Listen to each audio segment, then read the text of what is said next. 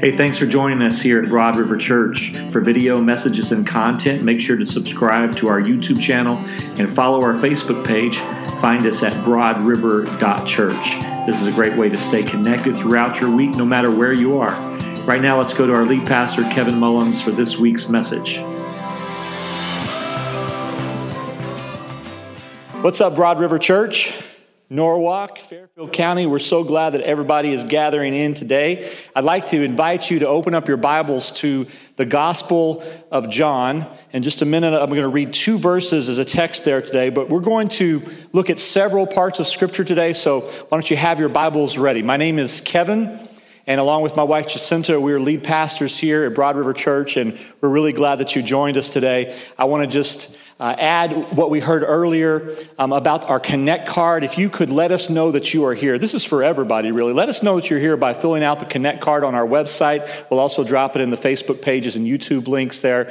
There's several ways that you can respond on there, but especially if you're a guest with us today, we'd like to know that you're here. We'd like to send some information to you about things going on here at Broad River Church. And for everyone, our prayer request link on our website is an important way to let us know about the things that are going on in your life. We'd like to pray intentionally and specifically for your needs. So if you'll fill that prayer request form out, and I know there's lots of things going on in people's lives right now, we would like to join with you on those things this week. Let me also mention that for the first time ever, we're going to be having a digital growth track. Growth track is a process for people who have become attached to Broad River Church but want to kind of come closer to the center of what's happening here. In our growth track, we give you more information about the church. We talk to you about your spiritual gifts, your specific design, so that you can get connected to doing what everybody wants to do, which is make a difference in their life. That growth track is going to be starting in May, and we'd like to get you the information about that. So if you're interested, on your Connect card, there's a place where you can select growth track, and we'll get you everything you need to get started there. As of today, it has been 7 weeks since we've gathered together in person. And man, we miss being together, don't we? I was thinking this last week how unnatural and awkward it is for God's people to not gather together. And we notice it more than we ever have because we've been separated. And my prayer, my heart, is that as we come out of this time and we're once again able to gather together, I hope that we remember how unnatural and awkward it's been and how natural and comfortable it is for God's people to gather together, how important it is. So that's kind of the sermon before the sermon today. Let's look at John chapter 11, verses 25 and 26. Here's what we read. Jesus said to her, "I am the resurrection and the life. Whoever believes in me, though he die, yet shall he live. And everyone who lives and believes in me shall never die. Do you believe this?" And now, Lord, may the words of my mouth and the meditation of my heart be acceptable in your sight. Oh God, you are my rock and my redeemer. I pray that you would speak to us today. Your people need to hear from you. In Jesus' name, amen. For the last month now, we've been saying that healing is coming. And I believe that it is. And here's what I know, that means much more than we even know when we say it. It's a more complete healing than we can even imagine. And I'm also thinking this morning, if you've never made the decision to give Jesus the control of your life, it's a healing that can begin today. On Easter 2 weeks ago, we started leaning into what does it mean that healing is coming. And we found out, for instance, that God's healing is not like some sort of temporary painkiller that kind of wears off. It doesn't wear off. Last week, I asked a question that I really now think that the rest of our year as a church is going to kind of be built upon. It fits with our theme of urgency. The question I asked last week is, what if we never die? I want to continue with that thought today, because I don't think that we have a death problem. As humans, I think we have a life problem. I'm suggesting that we need to take Jesus seriously about what he says. Listen, Jesus is the one who has the real information about life.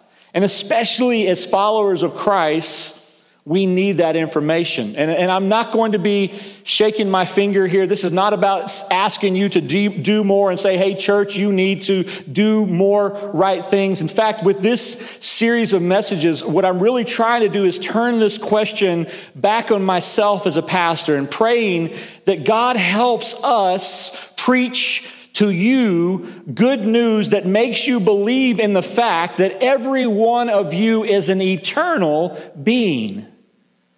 I need to preach to you a gospel that helps you see that the work of God in your life is an eternal work. Check it. This is reality. You are never going to cease existing, and there's nothing that you can do about it. You're stuck with it. That's reality. So when I ask the question, what if we never die? What I'm really asking is, now that you know that you're not going to, what are you going to do? Who are you going to be?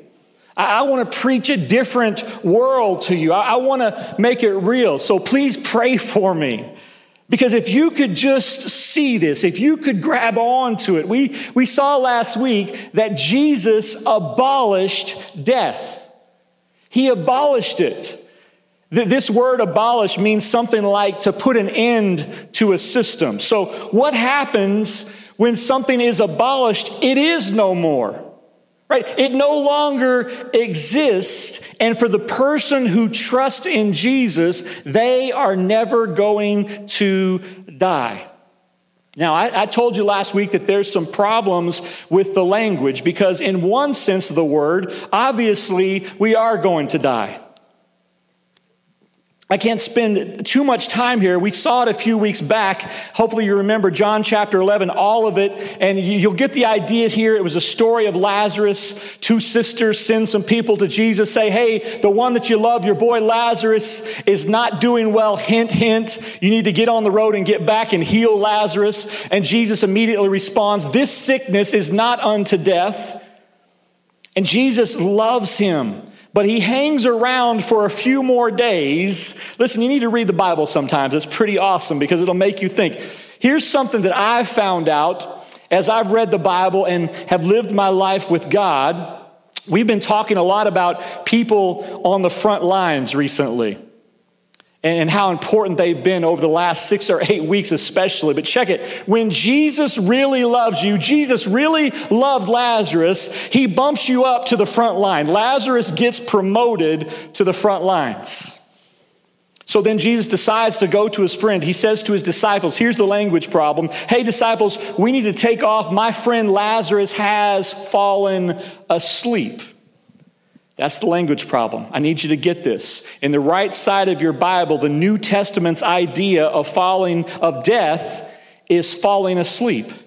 The idea is that a person's body is like they're asleep, but they still exist. This is important. And the disciples don't get this whole sleep thing. When he says that, they say, hey, that's good, right? He's sleeping. It probably means he's getting better. He's going to recover.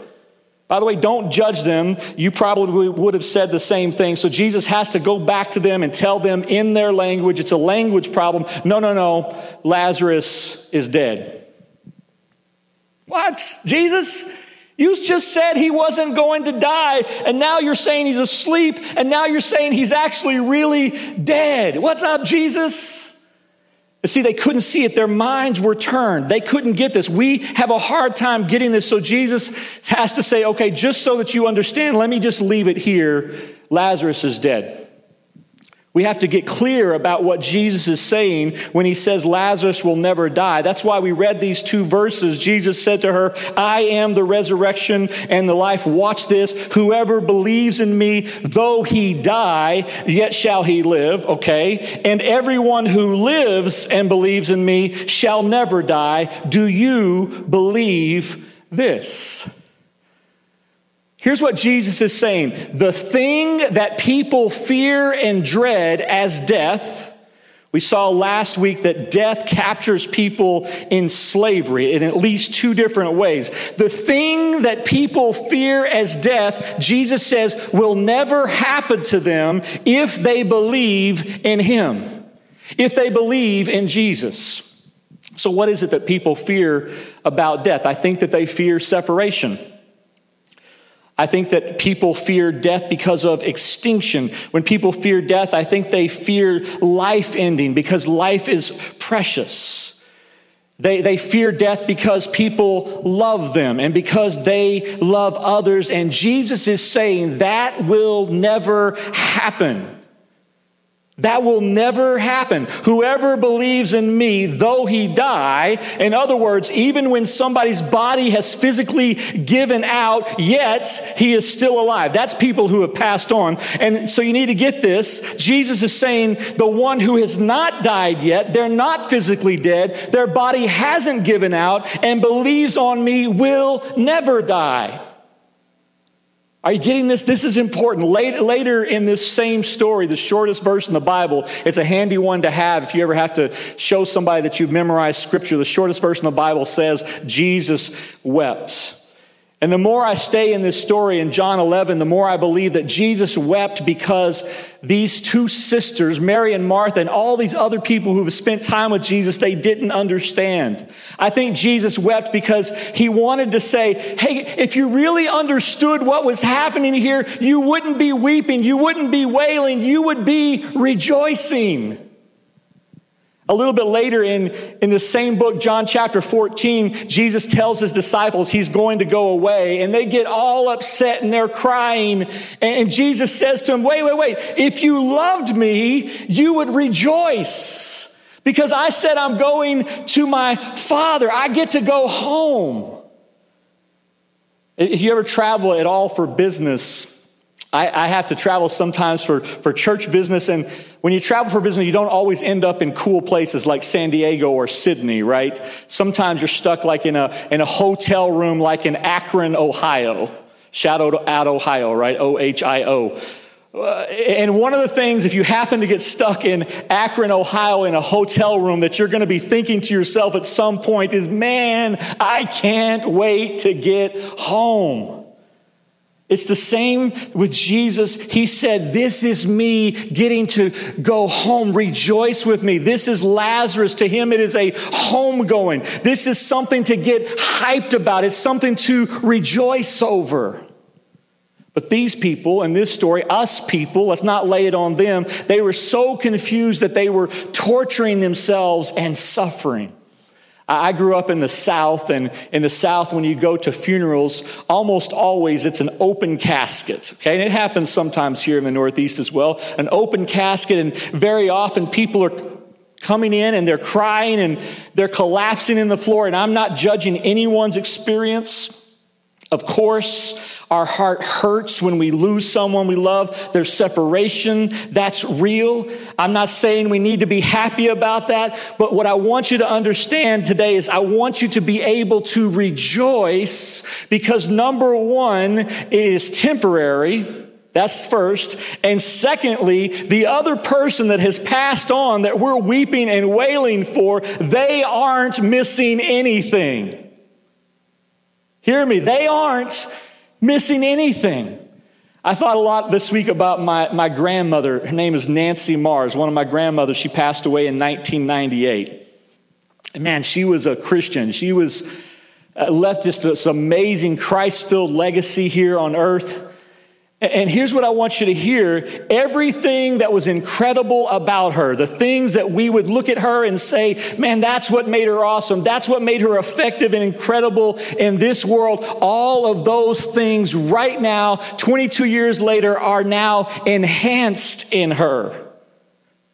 Hear this. The best things we have in this world are just a taste of what is to come. So I think that's why Jesus wept, because they didn't understand. I want us to see and hear this morning a couple of things that I think cause us trouble in understanding. If you get this, I think you'll also be able to see why this system that fights against God's kingdom is a system of despair. I think that if you get this, you'll see why the system of this world leads to hopelessness and emptiness. And I'd like you to write these two thoughts down and think about them this week. This will help you to understand what our life actually is, what your life actually is. The first trouble is that people think that their life is just physical. It's a mistake. For example, people in 2020 often think that we are just our bodies. That's who I am, my body. I am my brain, people think. Even a lot of Christians think that. I am my brain. If you ask them, well, what about God? God doesn't have a brain. What about him? Did you ever think about that? God doesn't have a brain. That's for free this week. You can chew on that. God doesn't have a brain, and he doesn't miss it. Chew on that. Get this, you are not your brain. You are not even your body. I'm doing a little bit of what we like to call theology here. I'm not going to stay here long because I know it's deep, but you are not your body. You are not your brain. What you are is your experiences and your knowledge. You are the way that you act in the world. You are what matters most to us. You are your relationships to other people. You are your thoughts and your memories and your objectives and your character. That's who you are. And what God gets out of your life is the person that you become. I'm starting to preach now, so I'm hoping you're with me where you're at. Lean in with me right now. Dallas Willard says it this way. He said, you are right now becoming the person that you will be forever. Now, there's a whole worldview that fights against this idea and wants to say that all you are is a clump of cells, and at whatever point that last cell in your body gives out, you're done, that's it. And I want you to know that that is a dangerous and deadly lie. And what Jesus is saying here is that at the moment of your physical death, all of those things are going to continue. What things? The things I mentioned, your thoughts, your memories, the things you focused on, your character, your knowledge. Let's just call it your experiences. They will carry on. Watch this. At the moment of your death, you will continue as a complete and whole person. This is what God's word says. That's what your life is. You are not your brain. You are not your body. I want you to take time to think about this week. But I have another thing I want you to take away. One more thing. What's the reason we will continue? Why don't we cease to exist? Why will we never die? Hopefully some of you are wondering that right now. First of all, it's because God has plans for us. Hear that today. God has plans for us. Here's the second thing. It's because he has invested in us. You're going to continue as a complete and whole being because God is invested in you. Do you think that God is going to let his son die for you and then he's going to just let you stop existing? No, he has plans for you. He's invested in you. And the third thing is because he loves you. It's because he loves you.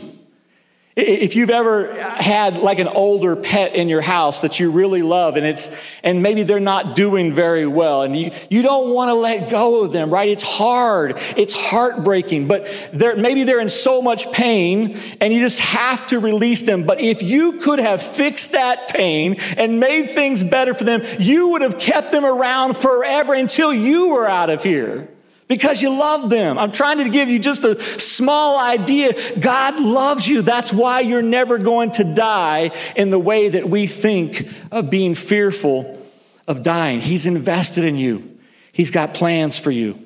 He's got plans for you. And that's something for another time, except to say, when I say he's got plans for you, that if your idea of heaven is you're just going to be sitting around on a cloud playing a harp in some sort of endless church service, there's a lot more going on than that in God's plans for you. Next week, I want us to look at how we know we won't stop existing. So I want you to be here for that. But let's look at one final scripture together. It's in Psalm chapter 16, verses 10 and 11 that says this: "For you will not abandon my soul to Sheol." The word there is grave. You will not abandon my soul to the grave, or let your Holy One Another word there is righteous one. Your righteous ones see corruption. That word corruption also means decay. So you will not abandon my soul to the grave. You will not let your righteous ones see corruption or decay. Verse 11, you make known to me the path of life. In your presence, there is fullness of joy. At your right hand are pleasures forevermore. That's God's intention toward those who believe. That's why you won't stop existing. I couldn't think of who wrote this. There's some sort of hip hop song. The refrain was kind of like, and you don't stop, and you won't stop. Somebody can tell me what that is. But listen, that's your song. And you don't stop, and you won't stop. That is you. That's what God has in mind for you. Eternal life, active life, whole life with Him to those who believe. Would you pray with me today? Lord God, I pray that you would teach us to number our days. Lord, teach us to redeem the time that you've given to us because, one, the days are evil, but also, Lord, because this time that you've given us is fruitful. Help us to sink ourselves 100% into the time that you've given us. Help us to take advantage of it, Lord. Help us to live a life that is an appropriate life once we understand that we're never going to cease existing. God, give us that awareness of the full life that you have for us and how right now every decision, every moment is a part of that eternal life that you've created for us. It started now. You've given us a taste of heaven even right now. God, I pray for those that as I was speaking today, they would say, you know what, this life that you're talking about, this eternal life that comes from believing in Jesus, I need to make that first step because I've never really given him control and leadership of my life. I've never made him Lord of my life. Lord, for those that are saying that right now, I just ask right now that your presence would be quickly with them in the rooms where they are, that they would just feel the warmth of your presence all over their bodies, in their hearts and in their minds. And if that's you today and you would say, you know what, I've never made that decision, but I want to. I want that eternal life. I want to say a prayer today, and I'm going to say the words, but I'd ask you to repeat them after me, but make them your words from your hearts. Would you pray these words with me? And listen, Broad River Church all over the area, nobody prays alone. Let's pray this together. Say, Lord Jesus, thank you for coming for me. Thank you for dying for me. And thank you for your resurrection and for the new life that I have in you. And now, Lord, I give my heart to you. Forgive me of my sins. Turn my heart back to you. And to the best of my ability, I'll follow you all the days of my life. In Jesus' name, amen. We just give God a praise right now. God, we thank you, Lord God. We thank you for who you are. We give you praise. Amen. That prayer is for all of you. The Bible says that Jesus said, if you drink of me, you will never thirst again. So I'm excited about that happening in somebody's life. Your thirst being quenched forever, starting today, April 26, 2020. Thanks again for joining us here at Broad River Church. Our heart is that you would come to know God, find freedom, discover your purpose so that you can make a difference. If you'd like to take a next step in your journey following Jesus, just visit broadriver.church/nextsteps. We'll see you next time.